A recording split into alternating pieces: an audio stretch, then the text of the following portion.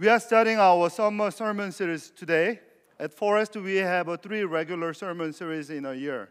Spring, we study Gospel. Summer, we study Old Testament.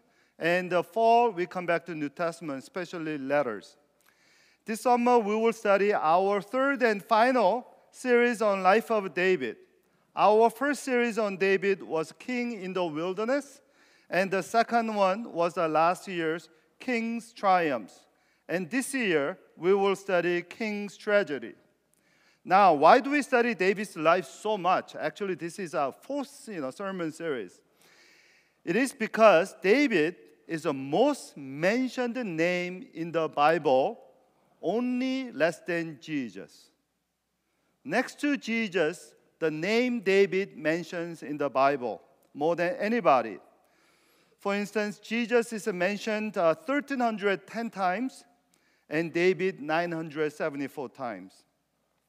It is not Abraham or Moses, but David deeply connects us to Christ. The first sentence of the New Testament, Matthew 1:1, introduces Jesus as a son of David. David ultimately connects us, points us to Christ. So before God revealed His heart through Christ, God actually showed us David, man after His heart. So through David, we know more about God's heart. Before we begin our series on David's tragedy, I want us to know that man after God's heart was not a super holy or ultra righteous, perfect human being. On the contrary, David was a very human like you and me. In fact, he was a more human than most people. By that I mean he experienced an extreme wide range of human life.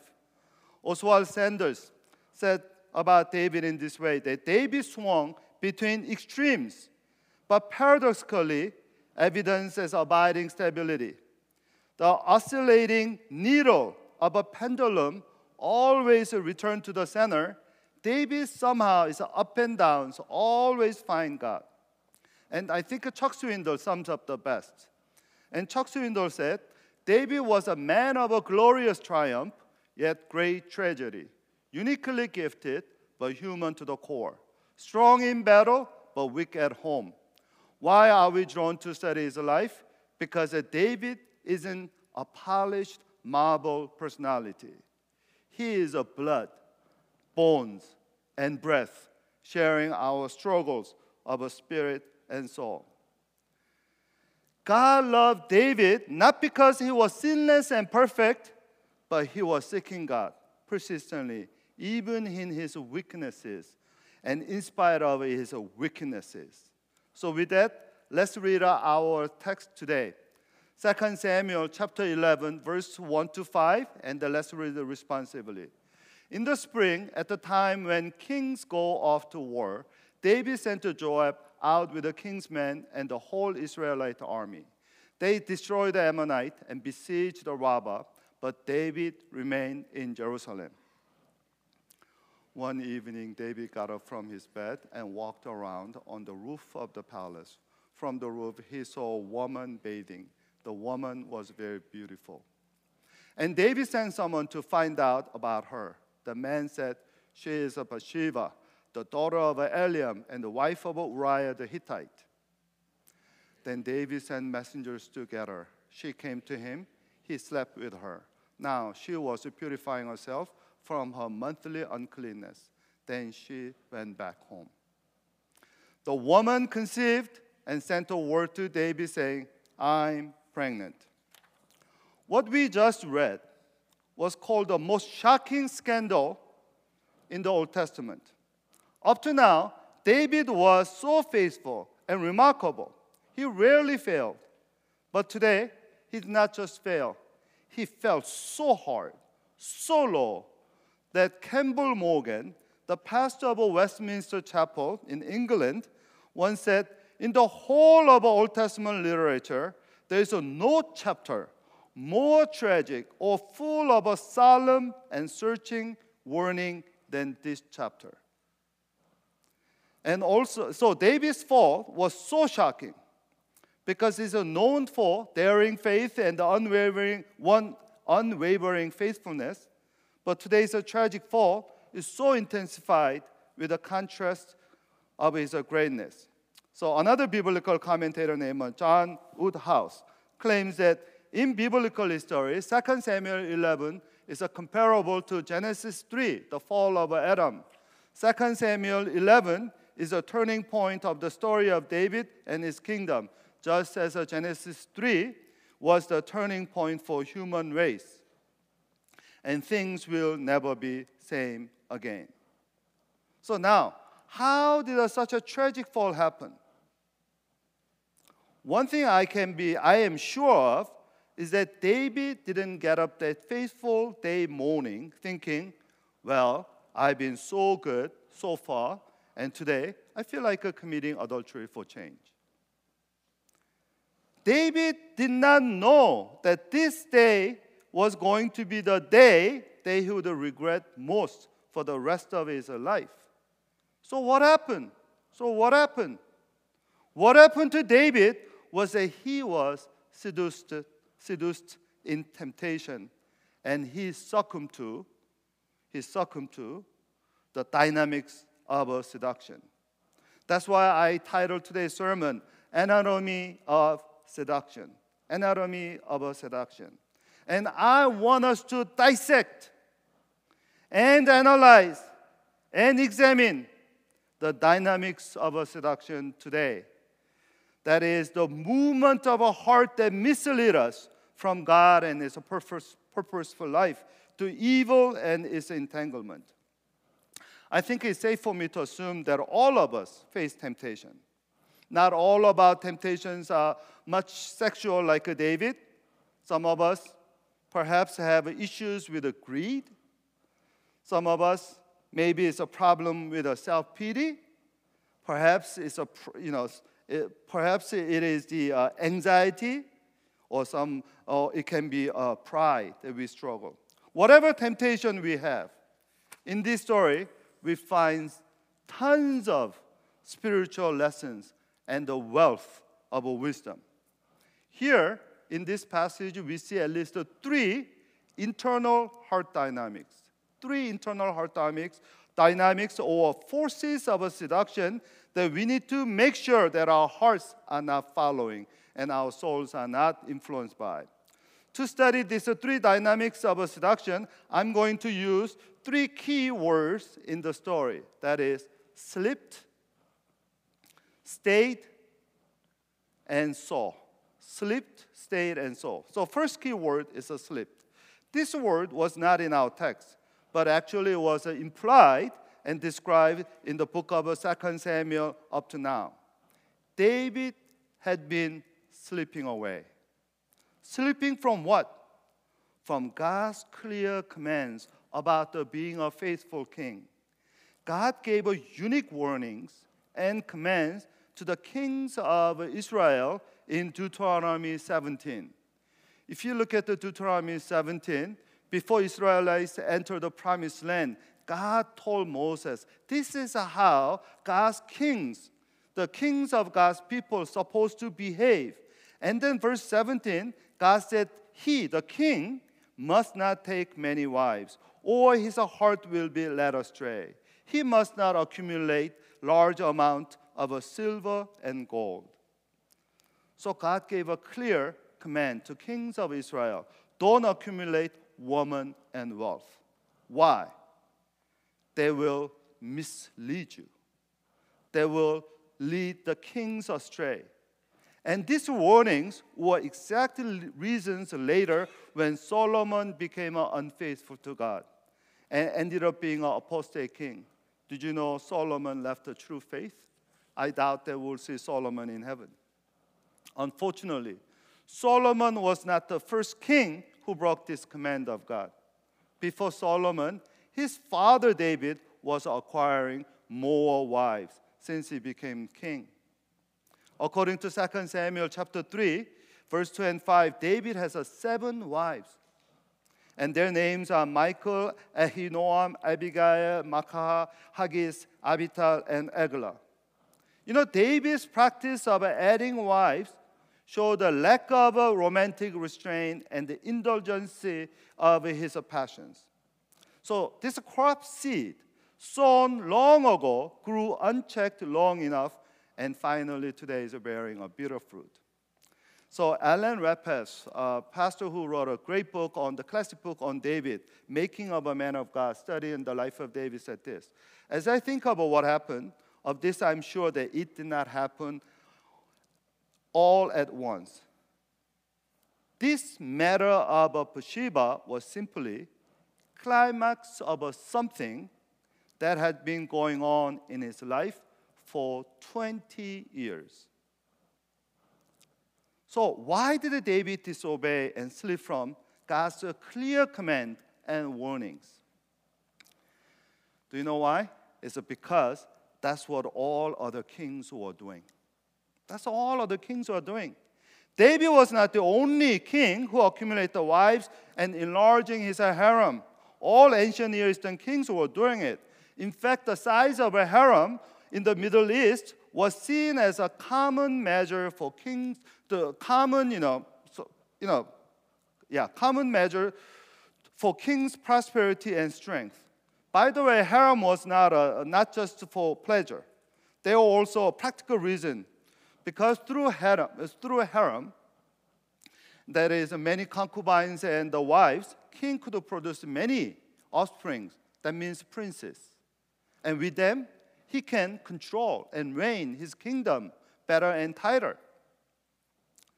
So, in other words, David slipped from God's command means David became desensitized by cultural biases. So, key word today, the first spiritual dynamic of a seduction that we have to be aware is a desensitization. Desensitization. Instead of following God's principles and the promises and the purpose to build our life in God's way, Satan seduces us with the worldly practices and principles. And so desensitization is the first and foremost tactic of Satan. Simply said, everyone is doing it, so don't feel bad about it. No one will judge you. So what are the cultural biases today that desensitize us about God's principles and God's promise for us? Among many cultural biases, I want to point out a few relevant ones to us today. And since we have many young people, two of them is related to them. The first one is a notion of a safe sex. What is a safe sex? World tells us, the media, everything, tells us, education, everything tells us, as long as you use a condom, your sex is safe and fine. We must know, STD is not the only danger of unsafe sex. When we engage premarital sex, there are other dangers. Things like guilt, shame, doubt, lack of confidence in your relationship. That will be as deadly as any other consequence. Sometimes it's more deadly, more damaging than physiological, biological sickness. So I want to tell you very clearly, without anything, I believe, and I'm determined to preach at Forest, that virginity is a great blessing, and you can give to your loved one. Yes. Virginity is a more precious gift than any diamond ring and any wedding gift that you bring to your loved ones. You save yourself for your spouse. In contrast, this world despises virginity. I don't know if you heard me before. There is HDTV. What do they call those first-time home buyers? Property virgin. Property virgins. What do they mean? They equate ignorance to virginity. They attach the ignorant people to virginity. Let us not be confused. Virgins are innocent. They might be a little bit ignorant, but they are innocent. So don't confuse the innocence with the ignorance. And as a former virgin, I can tell you, it's not easy to be a virgin. It requires a great deal of restraint and grace of God. I cannot brag that I married as a virgin, not because I'm such a man of self-control. No, it is by grace of God and the wise and tearful warning of my mother. Yes. Without this grace, I would not marry as a virgin. And you know what? When we talk about this kind of thing, people say, here comes another purity talk on church. That's not what I'm saying here. I'm talking about life. Ask my wife whether she was happy to marry a virgin boy. I'm happy to marry a virgin girl, even though I'm not the first one she kissed. But she is the first one that I kissed. Now, why do I,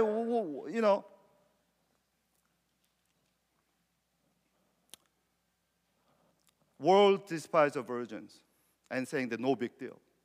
Bible said very clearly, it's good for you. And then whatever in your past was, I pray, starting today, young people, singles, be a virgin. Counting today, be a virgin. As an old adult, I know and can tell you that sex is not about techniques. It's about caring and intimacy. The real O, the big O, is a oneness in Christ. Amen? The second, also cultural bias that I want to really bring into the light, because I want to be clear. And I think it is a perfect time to say this. I don't know many new people, but as far as all the regular members I know they are not doing this, so I want to say it, let it out, so that at least it will not happen among our people. That is the cohabitation. What is a cohabitation? Bible says living in sin, or practically is a marriage. Biblically speaking, you are married. But a lot of people, they are saying, hey, we just, trying to find about each other. What is this? Test drive? It's like leasing a car, try for a few months or years, and then return to the, dealership. Is that a cohabitation? Relationship doesn't go like that. Most people cohabitate, I know, because of some practical reasons, and usually it's a finance. And these days, I really feel bad for the young people who are looking for, housing, because the economy is wrecked, and rental and home buy, everything is totally, really, really bad time economically. But I want to also tell you, your integrity and your obedience to God's promise is worth some money. And you will have a great testimony for your children in the future. So, cohabitation. Resist the temptation of a cohabitation. How about the older adult? What about the parents raising children in God's way? Bible said very clearly, biblical parenting is about the training a child in the way that he or she should go. Even when he is old, he or she will not depart from it. A lot of suburban parents, like here in Plano or Frisco, we measure our parenting with a kind of a college admission. If my kid goes to Ivy League or Ivy League reject school, then it's a success. I've done ministry at the top schools like UC Berkeley and Stanford. And so-called the cream of crops, they are not cream of crops. You know what? They are as lost, and actually I have a pity for them. Real raising children is that our children follow God more than anything. It's not about going to top schools. And for them to follow God, Bible says, we have to train them in the ways of the Lord. And now the question is, unless parents walk and go in the ways of the Lord, we cannot tell our children to follow God. So parents, read and make sure your biblical parent, your parent, make sure that you measure your parenting according to biblical principles and promises. Now let me go to second key word quickly. That is the state. Finally, we come to our text today. Look at the verse 1. In the spring, at the time, When kings go off to war, David sent Joab out with the king's men and the whole Israelite army. They destroyed the Ammonite and besieged Rabbah. But David remained in Jerusalem. There is emphasis in Hebrew text, but David remained or stayed in Jerusalem.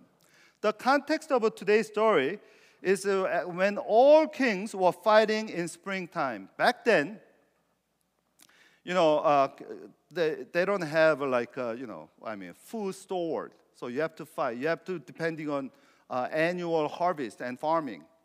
So actually, this story is a part of the 2 Samuel chapter 10 to 12. The famous David's war against the Ammonite and his Syrian allies. And then if you go back, chapter 10, actually Israel army was winning, but it was winter, so they have to withdraw. Because in springtime, you have to plant the seed. And after you plant the seed, that's when you go out and fight. And while all kings are fighting for their country in springtime, what is David doing? He's relaxing in his palace.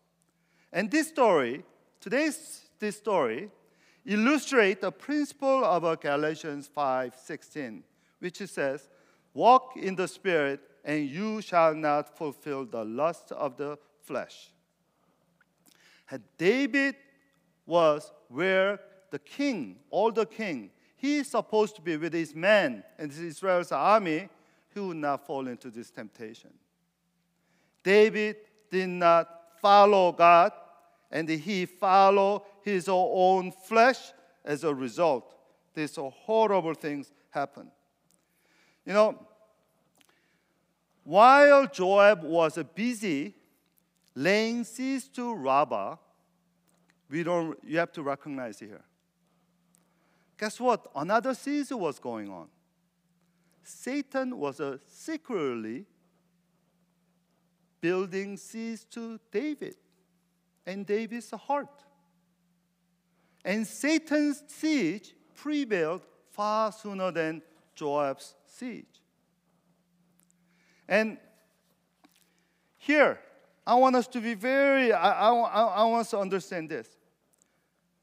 This is very ironic. Where is David today? He's far from the battle line, right? He's in the palace. Very safe place, comfortable place. He's wearing pajama. He just took a nap, siesta. You know siesta? Around the Mediterranean world, there's a weather. Daytime is very hot. Midday to early afternoon, they all take a nap time. It's called siesta. I'm from South America, so I know it's a siesta. I enjoy the siesta. But David, far from all the dangers, he thinks he's safe. Was he safe? He wasn't safe. He wasn't safe from himself. David wasn't safe from himself. We have to recognize the power that brought David down was not external enemy. It was himself. It was himself. This really was himself. Wall of Jerusalem was no protection against his own flaws and flesh. So ironical truth of today's story was that David was in the great danger in the safest and most comfortable place. So what is the spiritual lesson we learn from there? Let me tell you, I hope you remember this for the rest of your life. That is the front line is the safest place to be in spiritual life. For people of God, front line, the battle line is a safe place to be in spiritual life. If you stop serving people, guess what you will serve? You will serve yourself and eventually, or maybe your family, but eventually your flesh. Safest place in spiritual life is serving other people. Looking back my life, there was a period of time that I struggled spiritually. When was that time? When I wasn't pastoring a church. When I came to Dallas to teach at DVU, they said the full-time faculty cannot be, pastoring. So I said, anyway, I took the teaching as a more of a pastoring, extension of a pastoring ministry. So I said, okay, no problem. I'll devote myself to the students. But later I found that all my actually friends, they are pastoring. But they were doing so-called interim pastoring. They use the interim pastoring, and my dean was interiming a church for 5 years. Do you call that interim pastoring? But anyway, so I'm the dumb one, I was following the principle. But point is this. When I was teaching as a professor, I didn't pray for my students. Why? That's my job. My job is to teach them well and then grade their study. That's all. Pastoring, you need to pray. Without praying, you cannot do pastoring. You cannot serve people without praying. So I didn't pray much. I just have a very nominal prayer life. During that time, my spiritual life really struggled. I mean, it's not like I became like a David in this story, but it wasn't much spiritual, vibrant growth. So I want to ask you, what's your goal this summer? What is your goal this summer? My goal for this summer? To finish reading Bible through. Because we all, beginning of the year, I was so busy planning the beginning of the year and then our first Shepherd's Retreat. And after Shepherd's Retreat, we have a Lenten season. You know how crazy a Lenten season was for me. So I didn't have actually a chance to read a Bible. So soon as I came back from Korea after Easter, I decided to start reading the Bible. So here is my encouragement and challenge to you. Anybody beat me before reading the whole Bible before the summer, call me. I'll buy you lunch. I'll buy lunch of your choice. Yeah. How much I have read? I'm about 20%. So you can beat me. All right? Now, I want to say this, especially in the summer, I want to tell you on this one. David today, he thought was very relaxed, and he thought, he needs to break from fighting war. And he was walking on this, his rooftop. The birth tense of Hebrew is that actually it's imperfect. That means he's kind of walking back and forth, like aimlessly. He's kind of bored. And Billy Graham once said, only those who want everything done for them are bored. And definitely, case in point, was a David on the roof. So today, David's state, you know what it actually means? It means over-relaxation. Over-relaxation. That's the second spiritual, dynamics of a seduction that we need to pay attention to. Relaxation is good, but over-relaxation is bad. We definitely need relaxation and refreshment, but over-relaxation is bad and harmful to our souls, just like overeating is unhealthy. There's a time to relax and time to labor. For David, this is not a time to relax. It's time to fight with his people. But instead, he withdrew from the front line. So applying this story to us, let me tell you this. This is a summer. Summer is a season of a vacation. I want to say vacation is good. Take a vacation. Please go vacation. Absolutely. I'm going to vacation. When do we go? Anyway, July, I think end of the July. We're going on vacation. But what I want us to not to go, don't go to vacation mindset. Don't go vacation mentality. But have a vacation, but don't fall into vacation mindset. What is a vacation mindset? Constantly looking for time and deal to take a break. That is a vacation mindset. Constantly looking for time and deal to take a break. Where are we? David, today, he was over-relaxed himself.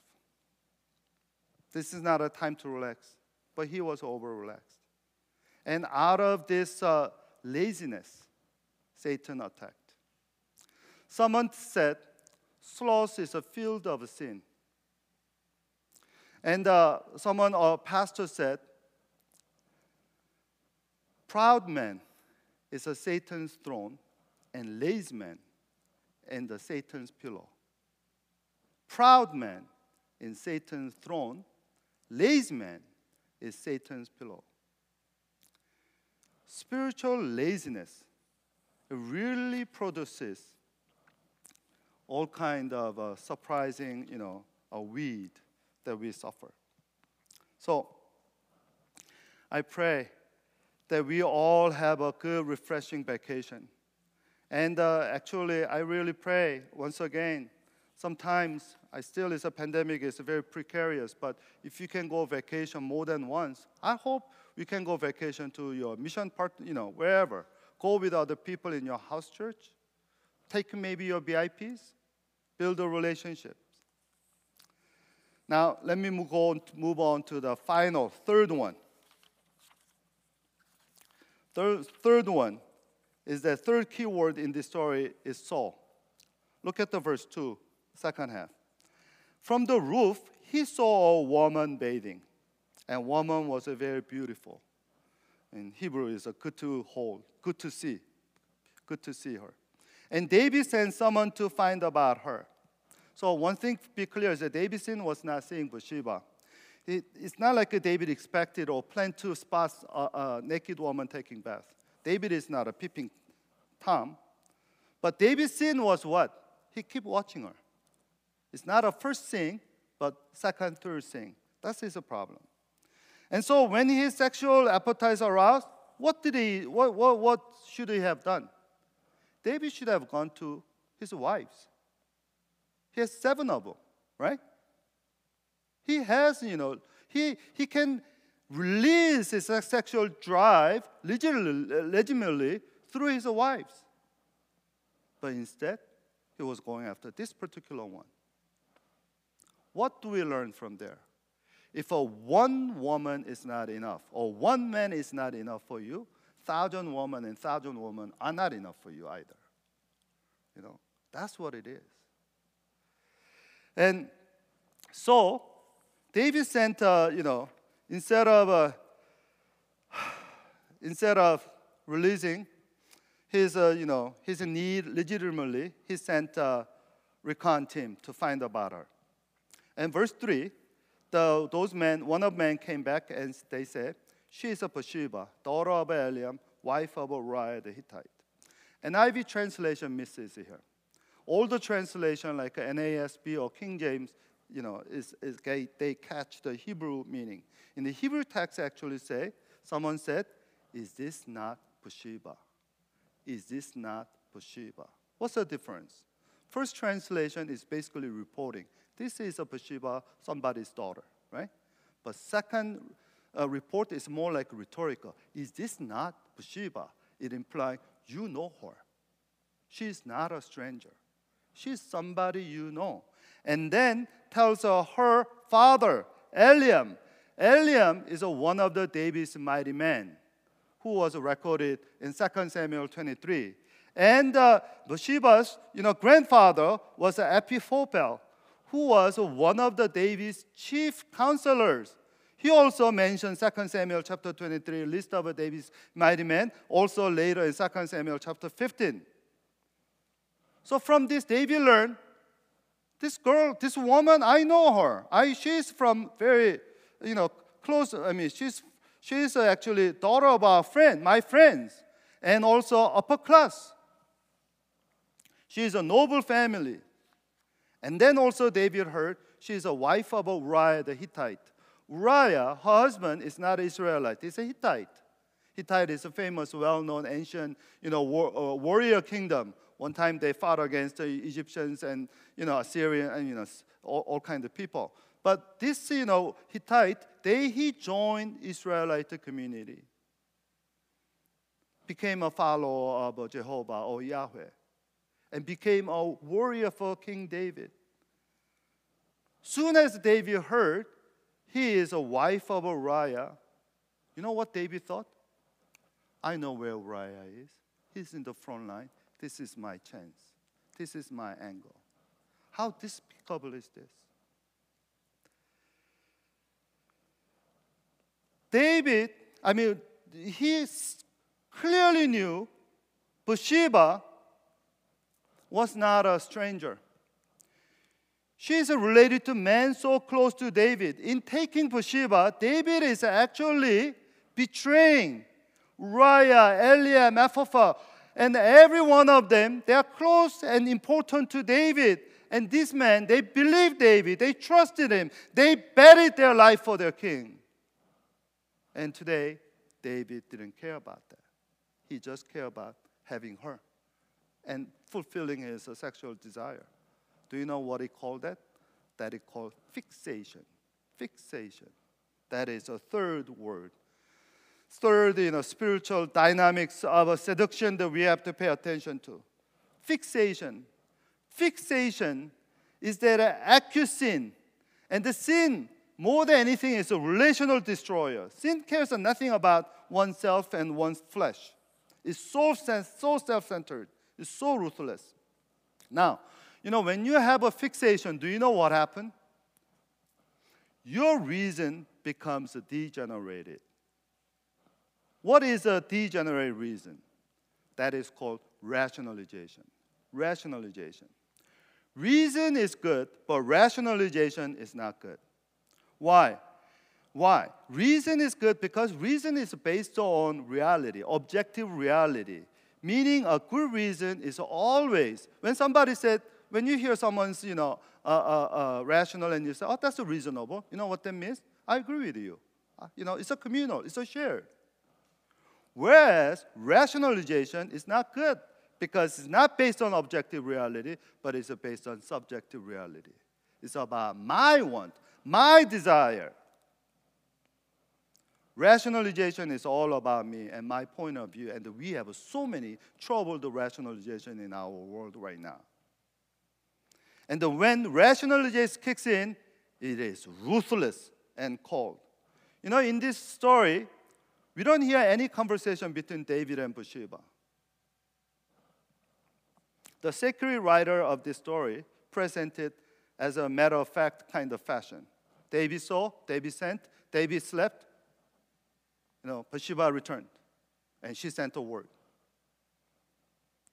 By the way, there is no indication of any kind of resistance from Bathsheba or any kind of coercion from David.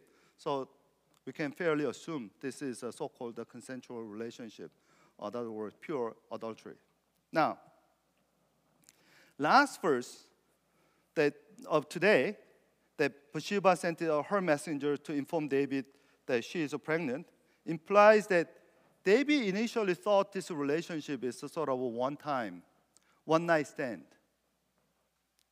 And then she sent the messenger back, and that's what?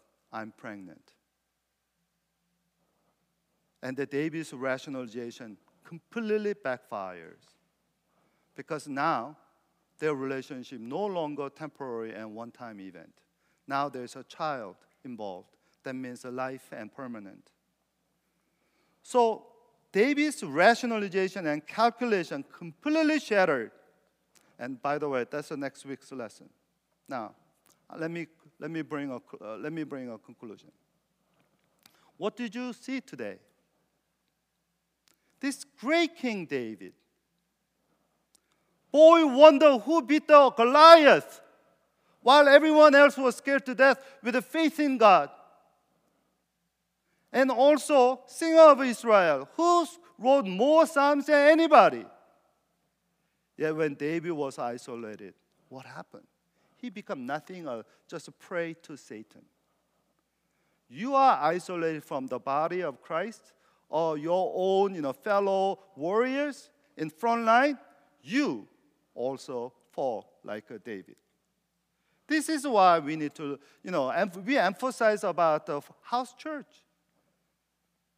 We don't fight alone. God never expected us to grow spiritually alone, like lone rangers. God wants us to grow together. That's why, church is called the body of Christ. And each one of us is different members of a body of Christ.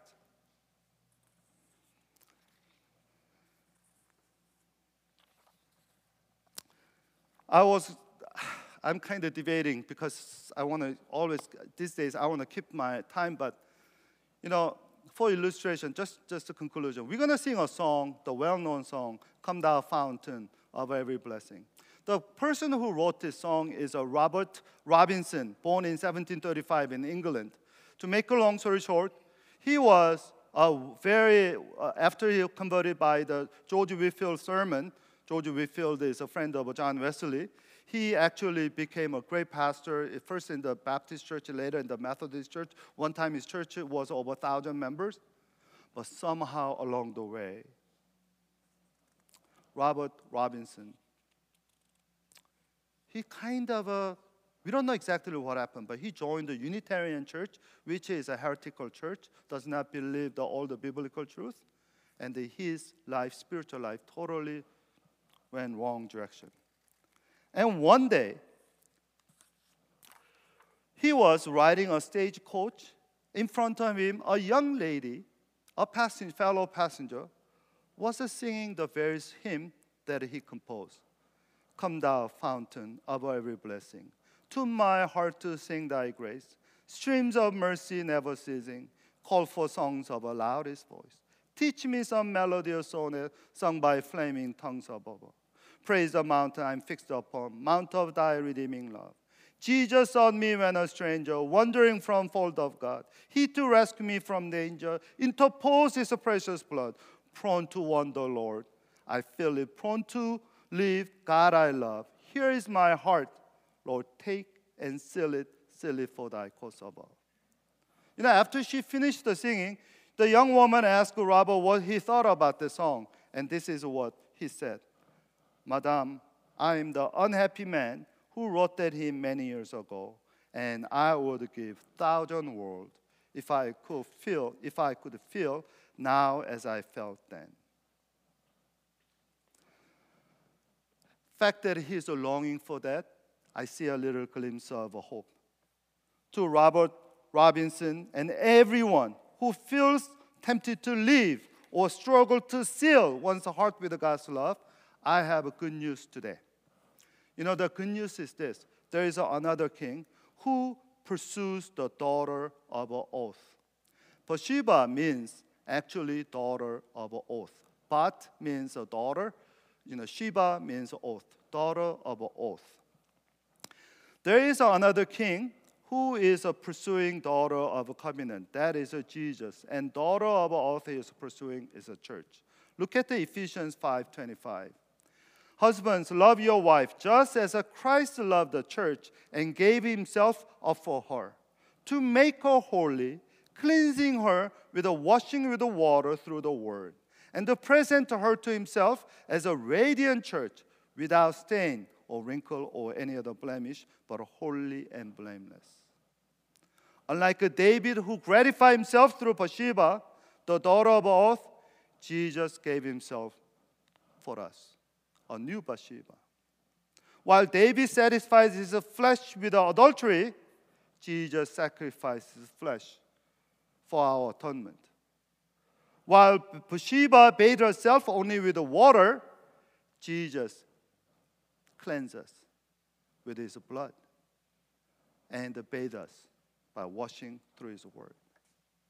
You and I are the bride that Jesus pursues. So, Forest Community Church, brothers and sisters, who do you want to sleep with this summer? Who do you want to make a love this summer? Do you want to rest yourself like a David and gratify yourself? Or do you want to rest and restore yourself with Christ and his word? We have only one summer this year, and I pray, let's make a summer 22 another great turning point for the Lord and King Jesus and his love. Let's pray.